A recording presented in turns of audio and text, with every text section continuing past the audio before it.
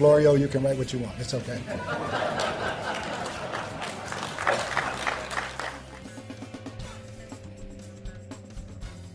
Oh, wow. How about that? What are you doing here today? Your last act in decades of coaching. Your final press conference as you walk off into the sunset. You exit, and then you come back to say more. You actually come back to say thanks to all of you, not just you, but, nationwide. And then, Florio, you can write whatever you want. I don't give a crap. I'm surprised you didn't say I don't give a SH-T. It's very difficult to have professional chemistry if you don't have personal chemistry.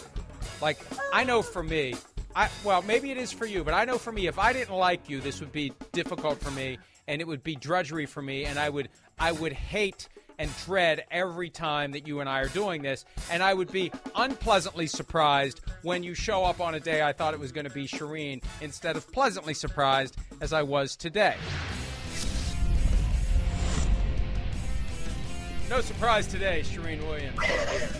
I didn't get the memo yesterday that you weren't going to be on at all. I saw a few text messages, but I never really had it register in my impaired brain that you were off, and there came Miles, and it was quite a surprise, but we powered through it. Yesterday was full of surprises. Hopefully today we'll have very few. We do have a not really surprise guest, Rick Stroud of the Tampa Bay Times, coming up in a little while, but Shireen, welcome back. How's everything?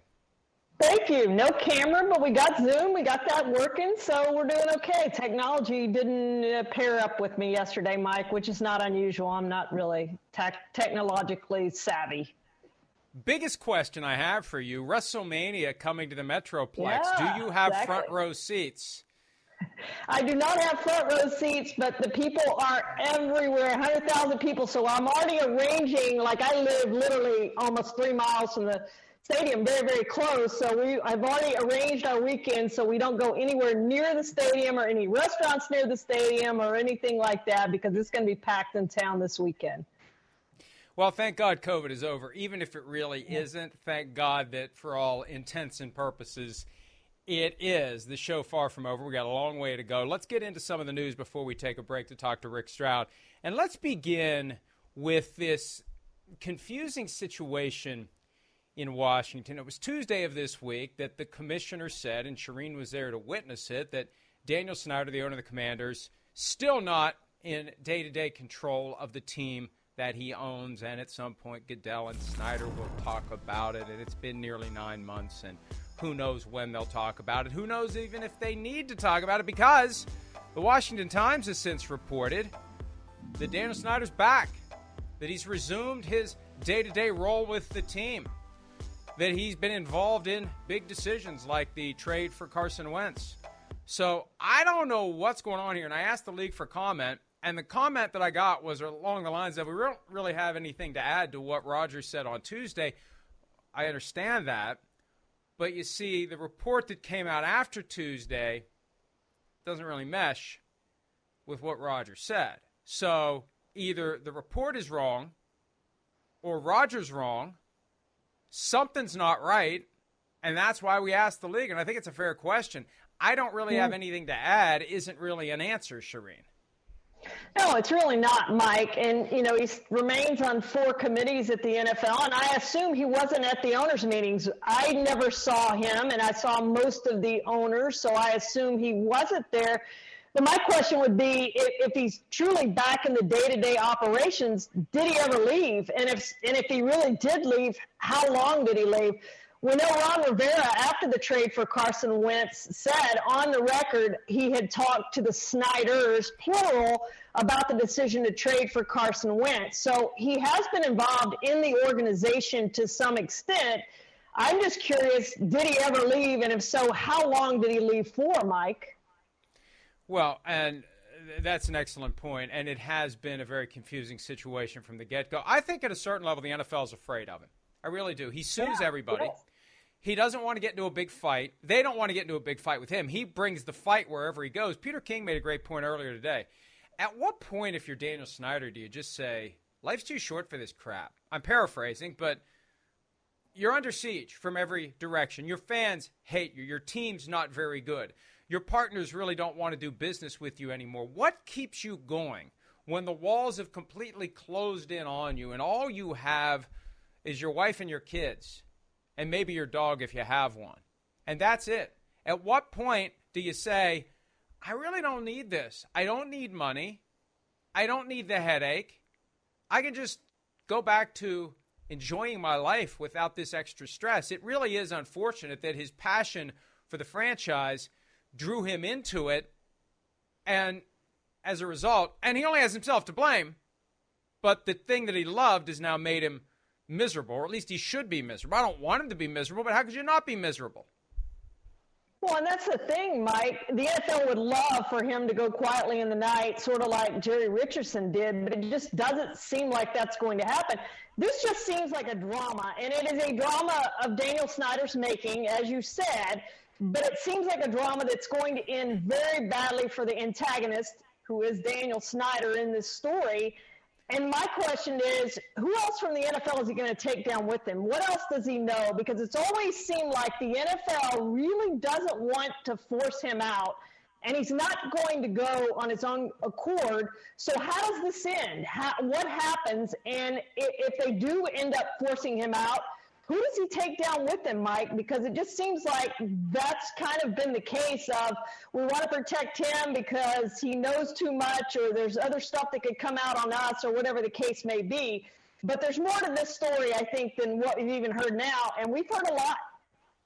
Some would say he's already taken down Jon Gruden, that Daniel Snyder is the one responsible for the emails that were leaked. Now, I don't know that, but I know that the universe of people who had access to those emails was extremely small, and Snyder, obviously, one of the people who had access because they were on his servers, his team's internal digital operation.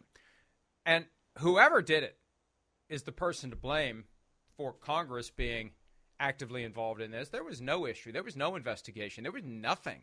It was over. They had played it perfectly when they announced the findings, although they really don't have any specific findings to share, of the 10-month investigation conducted by Beth Wilkinson on Thursday, July 1. Perfect timing, long 4-day weekend for 4th of July. A lot of people off Friday, a lot of people off Monday. The world really didn't get back up and running again until Tuesday the 6th, and everyone had forgotten about it. It was over. It was done. It wasn't until early October when the Jon Gruden emails surfaced that people started putting two and two together, that something's not right here. Something is missing. Transparency is needed, and that's what fueled this congressional investigation, which has now taken a turn into financial irregularities.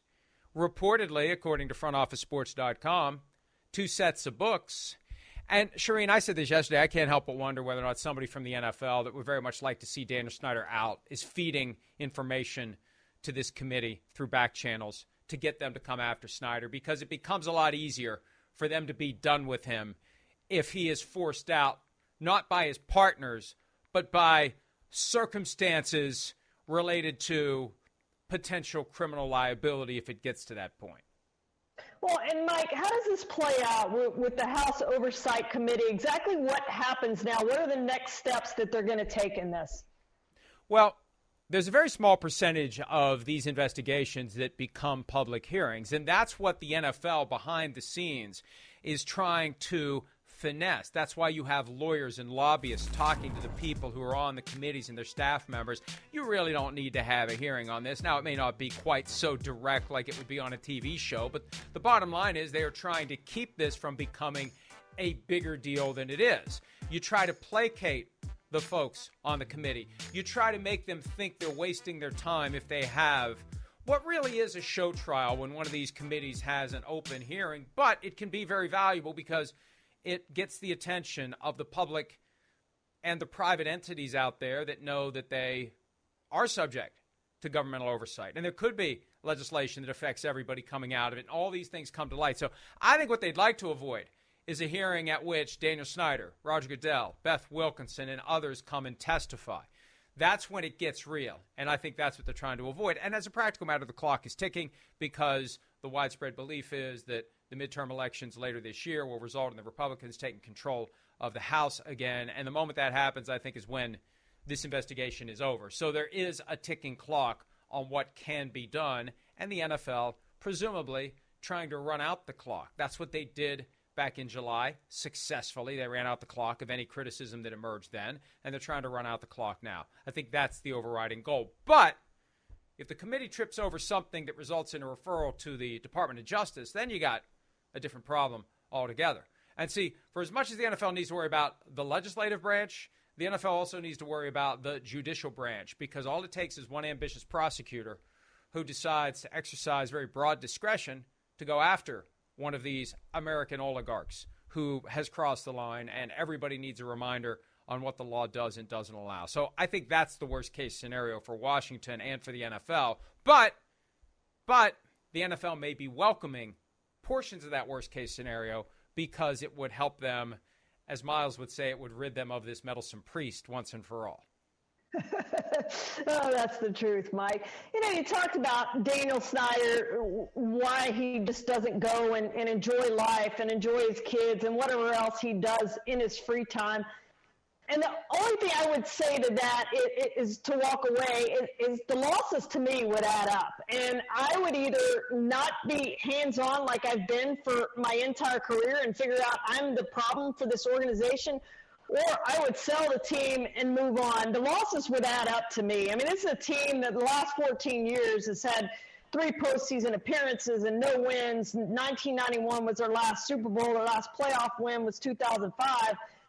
If I'm Daniel Snyder, I don't enjoy this. I don't enjoy losing every single week, every single year, not being in it, not being a contender. And maybe he thinks he can keep turning this around year after year after year, but that just doesn't seem like a lot of fun to me. So I'm not sure why he's enjoying being in this position, being the antagonist, being the guy everybody loves to hate. Even Washington Commanders fans don't like Daniel Snyder and want him out of there. They probably want him out of there more than anybody else, simply because the losses have added up under his tenure. So that part of it, to me, doesn't add up. That what enjoyment really does he get out of this? Does he get the limelight, being in the limelight? I mean, nobody looks at him positively in that limelight. So I'm not sure what he gets out of owning this team, Mike, other than getting rich and richer every single year.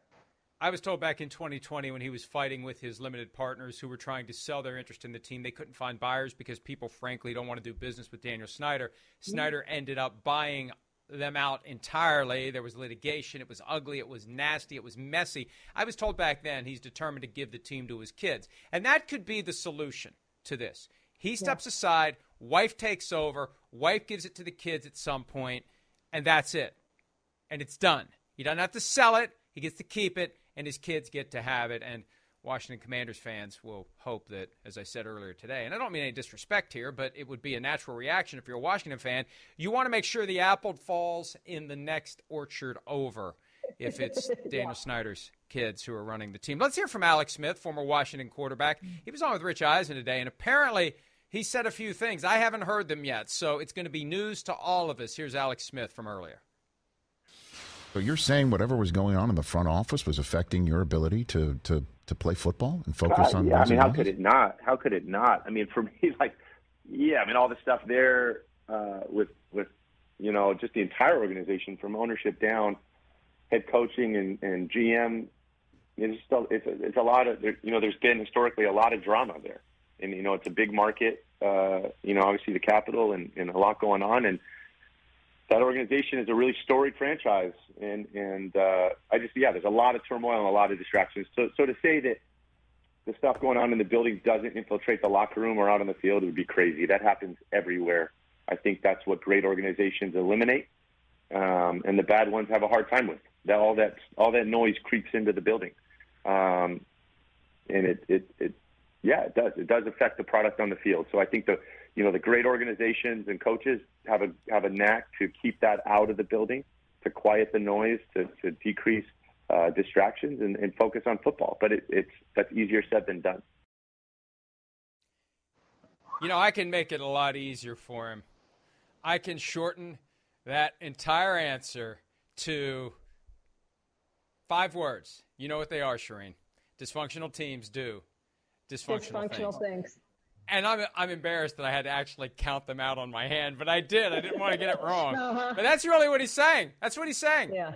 Yeah. Well, it is, and it's been like that for a long time since Daniel Snyder took control of this football team, Mike. It's no different. And, I mean, Alex Smith, who was there from 2018 to 2020, just skewered Dan Snyder and this organization. I mean, he used words like turmoil and difficult to focus, and it starts from ownership on down, and turmoil, difficulties, all of those things, all of those key words. Alex Smith used them in his interview with Rich Eisen. So I think that tells you something. I mean, none of that's a surprise to any of us on the outside, but to have somebody who was on the inside for 3 years saying that tells you a lot about the state of this franchise right now, Mike. Not a surprise, and it makes it even harder for people like Ron Rivera, who I think is of incredibly great coaching stock, great character. The best thing that team has going right now is Ron Rivera, and he said earlier this week that it's kind of hard when the team is getting dumped on all the time and you get sick of it. Well, you did take the job. You did kind of know. And Ron Rivera, I think, would have had options. He wanted that job. But I think if anybody's going to be the central figure in turning things around, it will be Ron Rivera. Let's move on to another topic that I'm very intrigued by, and I didn't catch this earlier this afternoon. Colin Kaepernick is going to throw 4 NFL scouts at the Michigan spring game. So he's not just going to be an honorary captain. He's going to be there. And see, this is great. This is kind of what the NFL was trying to set up back in 2019. No one has brought Colin Kaepernick in for a workout. No one wants to deal with the blowback from 30% of their fan base for having any association of any kind with Colin Kaepernick, including a workout. I'm not saying it's right or wrong. It's wrong. But I'm just saying that no one wants to do it. No owner has the moral or financial courage to take on that fight for a guy who's just coming in to throw passes to wide receivers to see what he's got. Because that's the blowback you're going to take from some of your fan base for even kicking the tires on Colin Kaepernick. So, scouts are going to the Michigan spring game. Scouts are going to see what's going on with the incoming class of recruits that are going to be entering the draft next year or the year after or the year after that. So you have Colin Kaepernick go and throw. So no one takes any flack. No one gets any blowback. No one's going to say, how dare you go to the Michigan spring game because Colin Kaepernick threw there. Well, I got to go to the Michigan spring game. It's the Michigan spring game. It's what we do. So I like this. This is genius by Jim Harbaugh, and it just underscores the fact, Shireen, if he had gotten the Vikings job, Colin Kaepernick could be on that roster right now.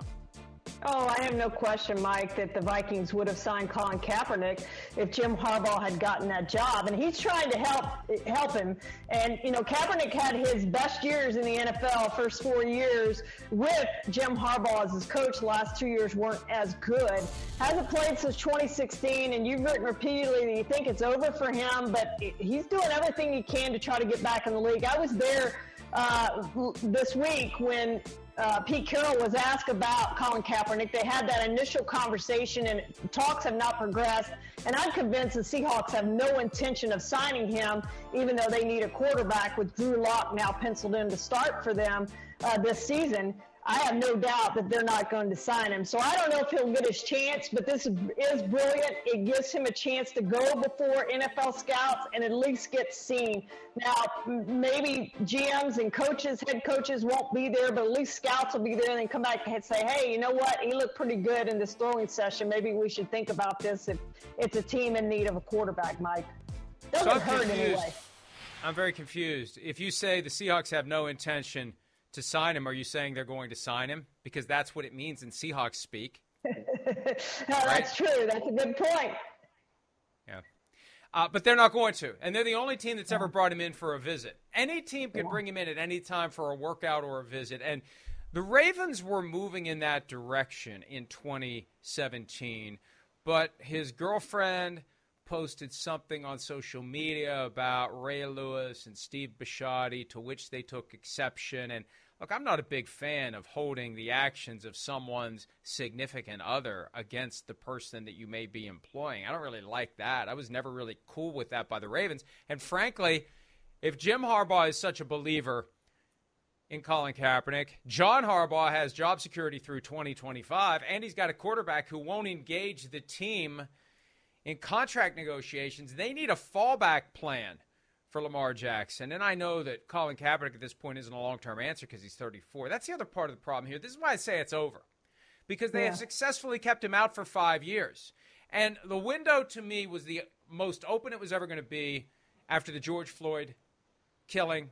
And a lot of people said, hey, that's what this guy was trying to tell us about in August of 2016. And it didn't happen then. I remember thinking in June of 2020 it's going to happen.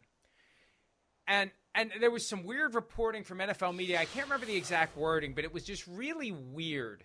Like, there's still reservation, there's still hesitation, there's still this tentative nature to doing business with Colin Kaepernick, and it still persists. Even though I think he has wisely made what is his last-ditch effort, because we've learned this year on the quarterback carousel, the supply doesn't meet the demand, especially in Seattle, where they have Drew Lock. And there are other places where you can say, do they really believe in that guy? But I really don't believe that any of those teams are going to sign Colin Kaepernick. He'd be basically taking an entry-level minimum salary gig, trying to work his way back up. No team is going to say that's worth the headache, given the baggage that Colin Kaepernick brings. I think that's wrong. Again, there's no owner that has the moral or financial courage to do the right thing here. If they want to prove me wrong, be my guest. But I don't think any of them are brave enough to do the right thing, because it's going to cost them money, and it's going to cause them to be criticized by roughly 30% of their fan base, who will never understand, never accept, never relent in the hatred of Colin Kaepernick. Yeah, you're right, Mike. And, Seattle obviously in need of a quarterback, and Baltimore simply because John Harbaugh is Jim Harbaugh's brother make the most sense if anybody's going to sign him. But even then, I just think it's over for Colin Kaepernick. It would be a minimum deal. He would go in as a backup. He would have to even earn a roster spot. It's a lot. And the fact that he hadn't played since 2016, all those things add up to tell me that it is over for Colin Kaepernick, and it's a shame. It shouldn't be over. He was good enough to play in this league, and frankly, he's better than a lot of the backups that we have in the league right now. He's better than probably a lot of the starters, some of the starters anyway, that we have in the league right now, but he's just not going to get that chance, I don't think. I hope he does, but I don't think he's going to. Let's go ahead and take a break. Rick Stroud of the Tampa Bay Times ready to roll. Who ordered the code red in Tampa Bay, if there even was a code red? We'll get to the bottom of that with Rick Stroud when PFTPM continues right after this. I guess the follow-up to It's Better to Be Feared would be It's Better to Be Buzzed. That would be the better to be boozed. It's better to be boozed. That's it. That's the story of the 3 years of Bruce Arians in Tampa Bay, including the 2 with Tom Brady. It's better to be boozed, coming from Seth Wickersham in 2029. Seth was made aware of the follow-up to It's Better to Be Feared. He likes It's Better to Be Boozed. I gave him the choice of It's Better to Be Boozed, It's Better to Be Buzzed, It's Better to Be Beard. I think It's Better to Be Beard is nice, too, because it rhymes with feared, but regardless. That's when we'll get the full and complete, unfiltered, unadulterated, chapter and verse, more details than you ever wanted until you realize you get them, and then you want more as to the 3 years of Bruce Arians in Tampa Bay. Here's a guy who could write that book, frankly. Rick Stroud of the Tampa Bay Times. What's up, Rick? What's going on, guys? Good to see you. Just another normal week in the National Football League. When did you first have an inkling of what was going to go down on Wednesday night and then on Thursday? About the time, I guess, that Bruce Arians decided to give the story to our good friends Sam Farmer and Peter King, which I still have a bone to pick with Bruce about that. What do I know? I'm a week But, yeah, it's never a dull moment around here. We have retirement parties and then unretirement parties, and then I don't know who's next. But, listen, it was surprising to say the least, the timing of it. But then you listen to Bruce, and, I'm one that's always skeptical, maybe not as skeptical as you, Mike, but a little bit skeptical about how these things come to pass. But you know what? In talking to Bruce, I do believe he wanted a role, that would last beyond his coaching years. And I know this was going to be his last year coaching. There's been some signs, when you go back and you look at it, you remember him at the combine doing very little, if anything, getting around on a cart like he did all season long. I know he says his health is not an issue. Believe me, it's an issue. He wants to stay as healthy as he is now. But there were a lot of reasons. And, I'm sure we'll get into Tom Brady, but I do think that there's a big part of Bruce Arians that has always wanted to take care of his guys. And I know he feels good about his decision. Well, yeah, Mike alluded to, Rick, the Tom Brady, did he order the code red? So that's the obvious question. The big debate is, what kind of hand did Tom Brady play in this decision of Bruce Arians? Do you believe that Tom Brady ordered this code red? I don't think that he did. This is not a Jack Nicholson moment on the stand. I do think, though, that he had certainly input about the direction he wanted things to go. And those guys have never been, at each other's throats. And Bruce is a very demanding coach. But from the standpoint of where there's something, Tom would not be a guy that would say, for example, hey, I'll come back if I don't have Bruce Arians to deal with. That's not his style. What he would say is, hey, here are some things I think we need to do. And those would be things that Bruce Arians doesn't want to do, right? Maybe an eye fullback, maybe more emphasis on running the ball. I don't want to throw it 700 times. I want to help our defense, complementary football, that sort of thing. And, so he might paint a picture where there's a number of things that he enumerated that, he knows Bruce isn't on board with. But regardless of what he said or who he said it to, there's no question he carries the biggest stick in this franchise. I mean, just look at who they have re-signed, and the 2 years that he's been here, they virtually have never said no to him about anything. Well, they may have. I don't know if Odell Beckham was a guy who wanted or not, and I don't know if he wanted Antonio Brown cut necessarily. But I think at the end of the day, they've given Tom everything that he's asked for. So, I just don't think it came down to, I'll come back if Bruce Arians isn't my head coach.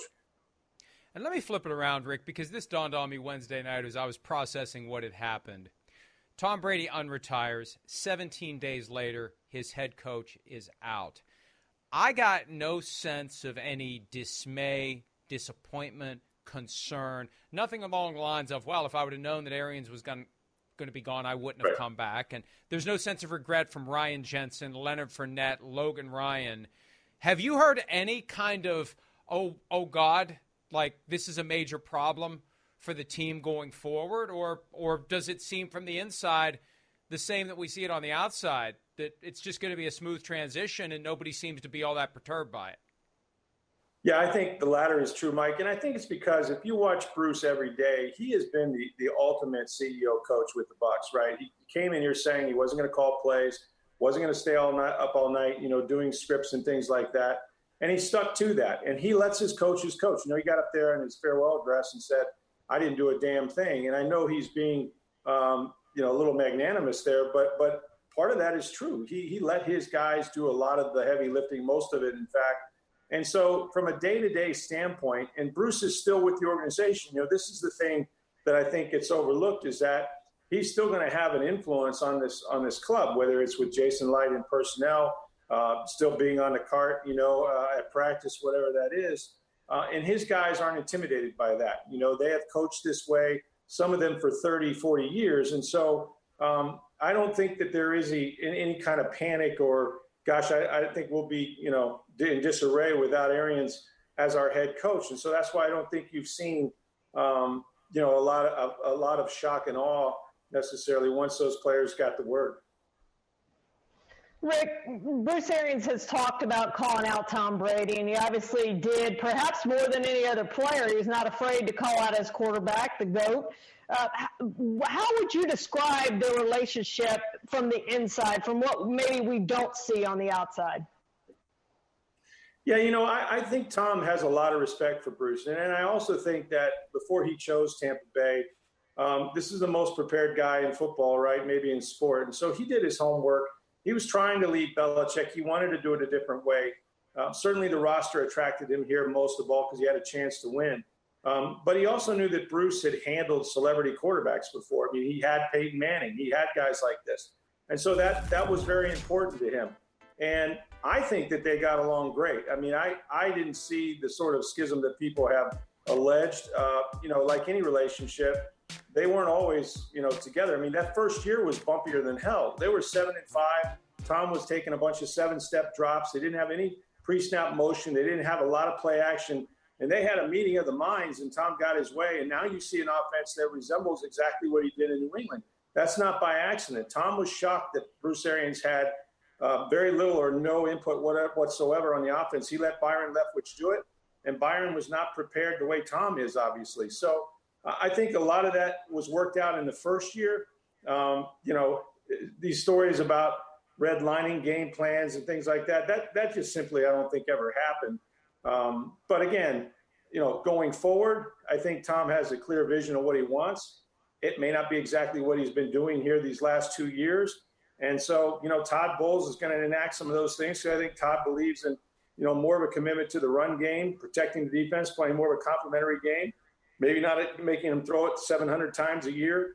So I think you're going to see some changes, and they're going to be changes that Tom wanted.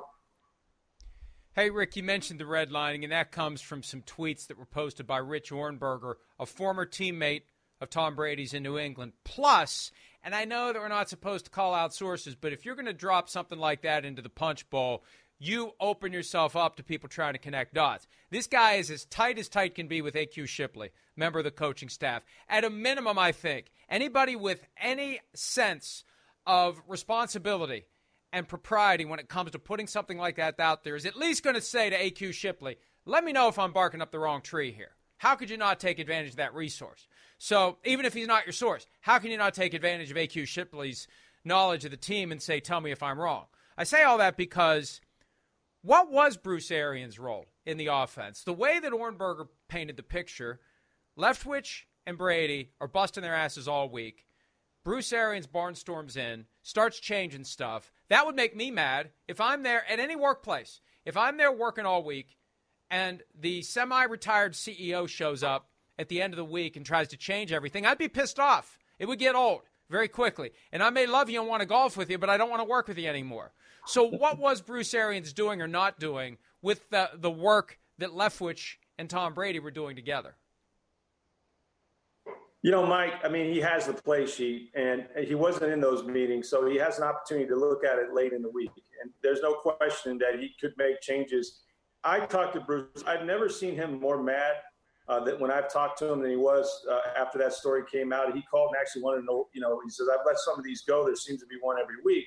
But this one really ticked me off. And he kind of went through the story and said, well, first of all, he says, I got treatment in my Achilles in the morning. I never get treatment in the morning, that sort of thing. So he was trying to debunk it line item. But at the end of the day, Bruce told me that he tends to add some things more than he takes them away.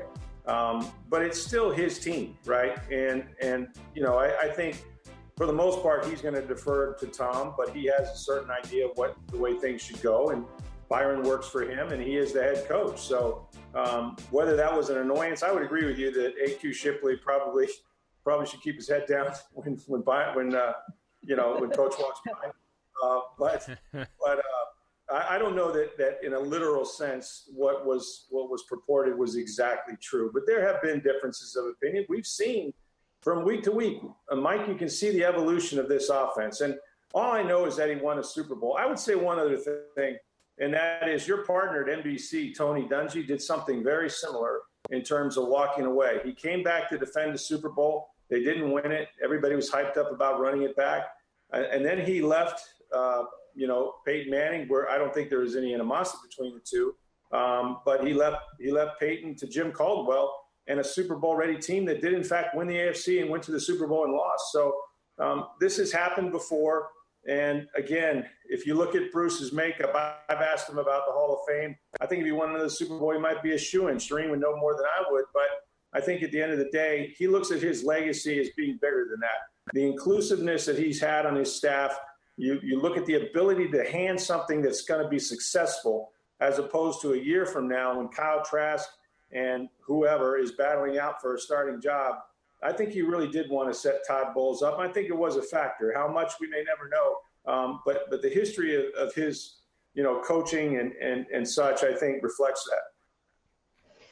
Rick, what an offseason you have when you think back at the end of the season. Tom Brady retires, then he unretires, then Bruce Arians steps down, and you've gone through a lot, obviously, this offseason. I'm curious, and you kind of alluded to this in the last answer, But if Brady had stayed retired, would Arians still be the head coach of this team? Because he said he wanted to set Todd Bowles up to succeed. So would he have walked away next year and given Todd Bowles like a really crappy team and stayed on this year? Or how would that have played out if Tom Brady had stayed retired? Boy, it's a great question. I mean, he talked a lot at the Combine about, wanting to do that, wanting to, have that competition. I mean, they were after Deshaun Watson, but he told me several times he didn't think that was ever going to happen here. I think ownership was not going to allow that to happen here. And I think for all the world, they were looking at, Blaine Gabbert and Kyle Trask battling it out. And in that instance, I don't think he wanted to hand that to Todd Bowles. Also, they had not re-signed those free agents. Remember, Tom coming back is how you got Ryan Jensen. It's how you got so many of these guys to re-up. I think they've signed 10 or 11 of their own free agents back, and Leonard Fournette included. So I think that was a big factor, that he didn't know what kind of team he was going to have, and he didn't want to turn it over at that time and say, I'm out. I had my Super Bowl. I had my run. Now you pick up the pieces and be a head coach that you always wanted to be, and he would fail. So this is the best of all worlds as far as Bruce was concerned. Last one for you, Rick. The talk before Tom Brady unretired was that at one point in the offseason, the Dolphins explored a package deal of Sean Payton and Tom Brady. The Dolphins admit that they contacted the Saints and inquired about the availability of Sean Payton after Payton had resigned. I mention that as the precursor to what's going to happen going forward. Tom Brady's contract has a no tag clause in it. So after this year, he's free and clear. He can go somewhere else next year. Do you think they give him a contract? Do you think he wants a contract that will go beyond this year? Or do you think this is it, and next year they would be in competition with 31 other teams, in theory, to try to convince him to play for them if he plays beyond this 2022 season? Yeah, Mike, I could be wrong about this. I don't see a scenario where Tom Brady would link himself to this team another year contractually. One of the sound bites that everybody had from the Combine was Bruce Arians when he was asked if he would consider, if Brady came to him and said, I wanted to be placed somewhere else, he said, no, that's bad business. And he said, well, maybe for 5 first-round picks. Why would Tom Brady link himself to a team like that? He did it for salary cap reasons a year ago. He was always going to play 2 years here. He wanted to re-sign the guys back. They wanted to get all 22 starters and run it back, and they did that. But I read your reporting. I think it's solid. This is the most prepared athlete we've been around ever. You cannot convince me, as quickly as he retired at the end of the season, that Tom Brady didn't think he knew exactly what he was going to do. And something fell through. And you reported it. I don't know exactly if it was the Miami situation or Brian Flores was a factor or what. But certainly he was headed somewhere else to do something else. Maybe not as a player, maybe as part of that ownership group.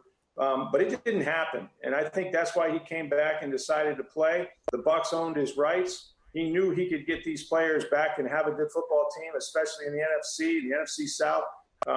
Except for some bad calls by Todd Bowles, of all people, they might have played the San Francisco in the championship game and gone to the Super Bowl. So, that's a long way of saying that I do believe that Tom Brady will not be linked to the Bucs beyond this season. We'll wait and see what they do with the contract, but I don't think he's going to add another year. Makes for an interesting 2023. We've already had a very interesting 2022. Next year could be just as crazy. Rick, excellent work as always. Great job covering the Buccaneers and the rest of the NFL. And we'll talk to you again soon. Good seeing you guys. Have a good one. There he is, Rick Stroud, Tampa Bay Times. Let's take a break. We've got 5 for Friday. Sean Taylor would have been 39 years old today. He was murdered in his Florida home in November of 2007 at the age of 24. Would have been one of the all-time greats. Would have been a Hall of Famer.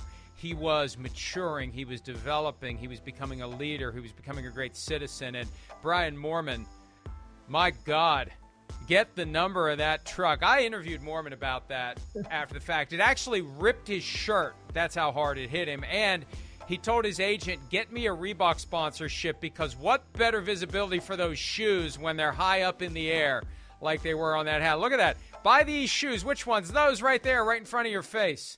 So that was back when they actually hit in the Pro Bowl. But I'm not saying they should. But that was back when they did, and Sean Taylor laid the lumber. I remember watching that live, and I remember just shouting out a word that I probably shouldn't have shouted out in the presence of my son, who was maybe 10 or 11 years old at the time. I was going to say that's probably the last hard hit we saw in the Pro Bowl. We just don't see those kind of hits anymore. We don't see any hits at all. Let's just be frank about it. But it ripped Brian Moorman's jersey. That's how hard he hit him. It ripped his jersey. All right, let's get to the mailbag. Go Longhorns 45. Sorry, Shireen, for the NIT loss. Yeah. I mean, who cares about the NIT? Can the Cowboys hire a true A-list coach with the Jones family meddling in personnel? Shireen, your thoughts. You know the team as well as anyone. Yeah, I guess it depends on your definition of A-list, because I still believe that soon, and by soon I mean in the next 2 years, that Dan Quinn or Sean Payton will be the next head coach of the Cowboys. And I'm probably going to be more surprised if it's not after the 2022 season, if Mike McCarthy gets more than one more year, because I don't think they're going to be that good this year. I don't think they're going to be Super Bowl contenders. They may win that division simply because that division is not very good. But I think Mike McCarthy is short-term in this job. So then the question becomes, is it Dan Quinn? Is it Sean Payton? And I lean more toward Dan Quinn simply because they don't have to give up the draft picks. They don't have to give up a ton of money. And Jerry, for what people think of him, historically is cheap. He doesn't like spending money on a lot of things. So I don't know that he's going to want to give Sean Payton what Sean Payton's contract currently has in it.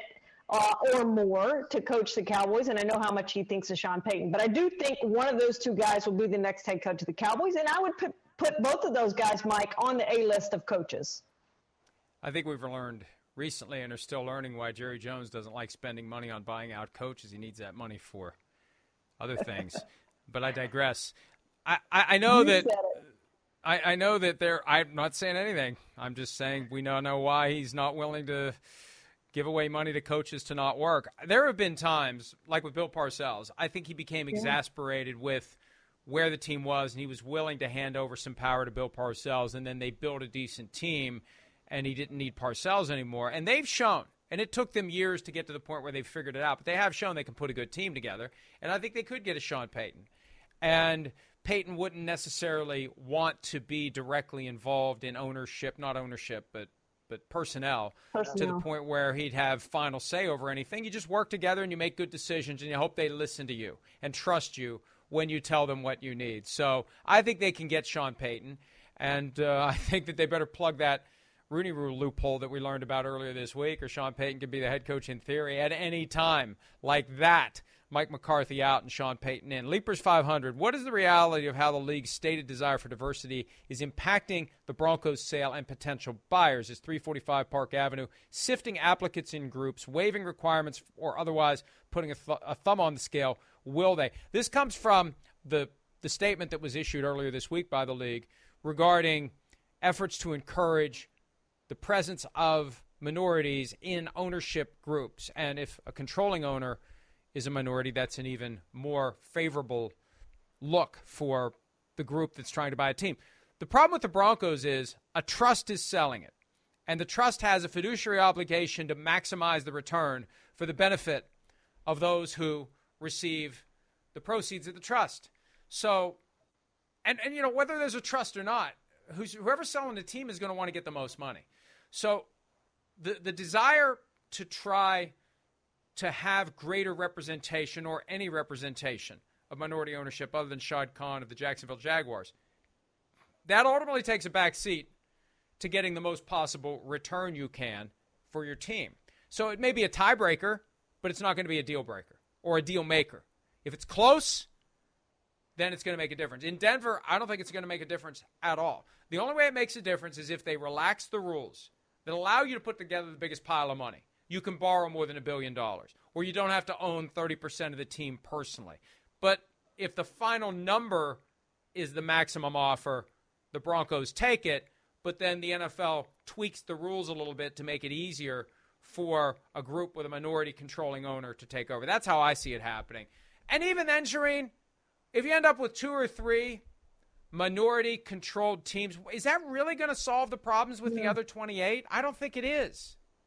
No, it's really not, Mike. How many realistically bidders do you think will end up bidding for the Broncos organization? Joe Ellis, the CEO of the team and one of the 3 trustees in charge of it, says they have between 5 and 20. So I don't know. That's a big range. That's a big range. And ultimately, it's going to the highest bidder. And that's all it takes to be part of the club, folks. You can get in club oligarch by having more money than anyone else and putting it on the table to buy the team. You make the biggest offer, you're in the club. Doesn't matter if you know anything about football. Doesn't matter if you care about the team. Doesn't matter if you're going to be a good steward, a good citizen. None of that matters. All that matters is, do you have enough money to make the highest offer? And the problem is these values go up and up and up. It's harder to find people who have the money to get it done. Gareth Johnson, for salary cap reasons, would be a good idea to remove the starting quarterback salary from the cap, like you guys do with the MLS and designated player. Who's like you guys? Oh, I guess this must be a UK question because I ain't knowing nothing with the MLS. I don't even know anything about the MLS. That way other players can get paid more as they take more risk with their health than quarterbacks do. I've had this question come up from time to time. Should there be a separate salary cap for quarterbacks? Should they be exempted from that? I don't see that ever happening. It's a team's obligation to figure out how to work the salary cap. And whatever the quarterbacks make, they make. And that's that. And, frankly, if you carved out quarterbacks, I think quarterbacks across the board would make more money. One of the reasons that you're holding down the salary is, hey, leave some money behind for the rest of the team. So I just don't see that ever working as a practical matter, Shireen. I would love to see that happen. I don't see it ever happening. And let's be realistic, Mike. Owners want to pay as little money as possible to players. And the quarterback salaries have gone up and up and up. Salaries across the board have gone up and up and up. We've seen it at the receiver position as well. But that's a fact. They have a salary cap because as a group, they don't want to pay that much money. They want to pay as little money as possible to players and keep more money for themselves. That's the bottom line. Yeah, I agree with you completely, and I just don't think anything like this that would tend to result in more money being paid to quarterbacks because you wouldn't be restricted by the cap, or there would be a separate cap and more quarterbacks would gravitate toward that limit, whatever it is. I just don't see that working for anybody. A very important question from Neil Watch's PFT, given that it is April Fool's Day, and I have gone from loving to hating April Fool's Day because now we're always on the lookout for anyone trying to pull a fast one. And a couple of them popped up today, but we fortunately did not take the cheese. What is the best April Fool's Day prank you've ever been a part of or ever heard of, Shireen? Do you have one for us? I really don't have one, Mike. It's not my favorite day of the year because you always seem to be gotten by something. And the thing is, like I sent a reminder last night to our PFT text chain reminding everyone that, hey, it's April Fool's. They've become stupid. They've become like people trying to trick you into thinking that it's real. I mean, you can't figure out quickly sometimes that it's an April Fool's joke. One player did that today. So I don't like that part of it and really what it's become. So it's really not my favorite day of the year, Mike. The best one that I can recall NFL related was the Colts a few years back had completely white uniforms. Everything was white. The numbers were white. The trim was white. The letters were white. And they're like, well, they're not going to be able to tell our players apart. It's going to be impossible to scout the team. It was just great. It was very well done. And it wasn't really plausible. You could kind of tell from the get-go it was a joke. And that's what we used to do at PFT back in the early days. I wouldn't post one story at a time. We had a very cumbersome process, and we were using dial-up, frankly. But I would do a submission of 3 stories followed by a series of links to news of the day.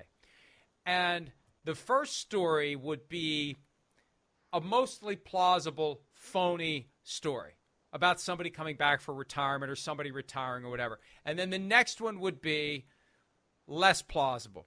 The third one would be completely implausible unless you were stupid.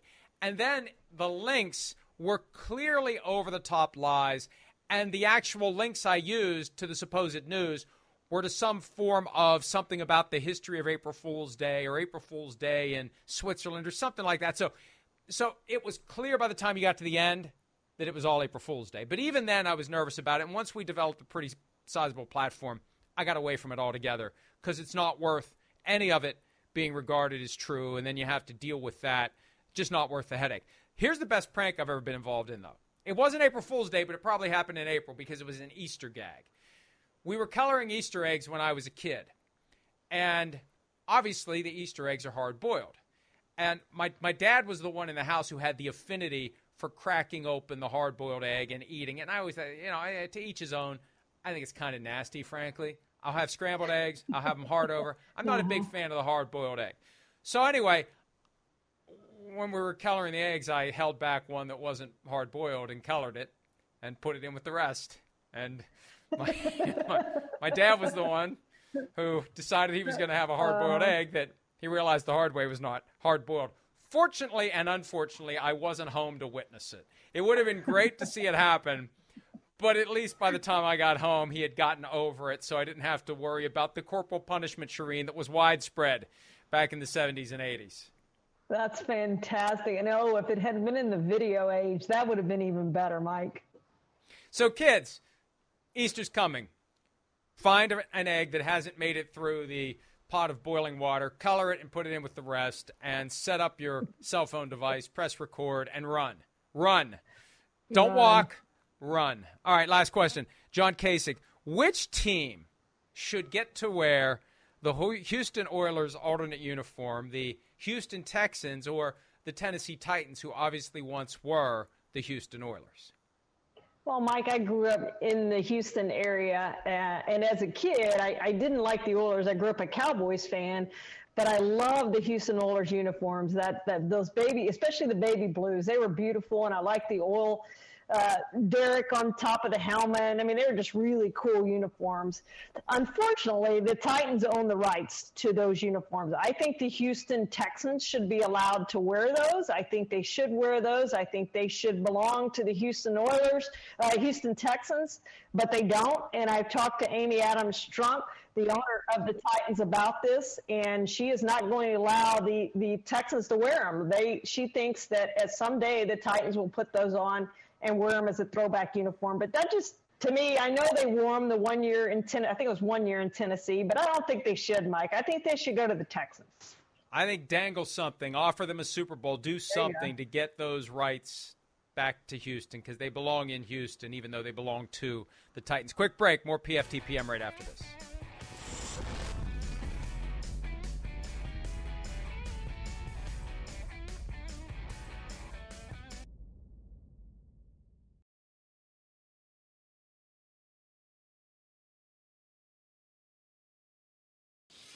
Gave us rosters with no numbers.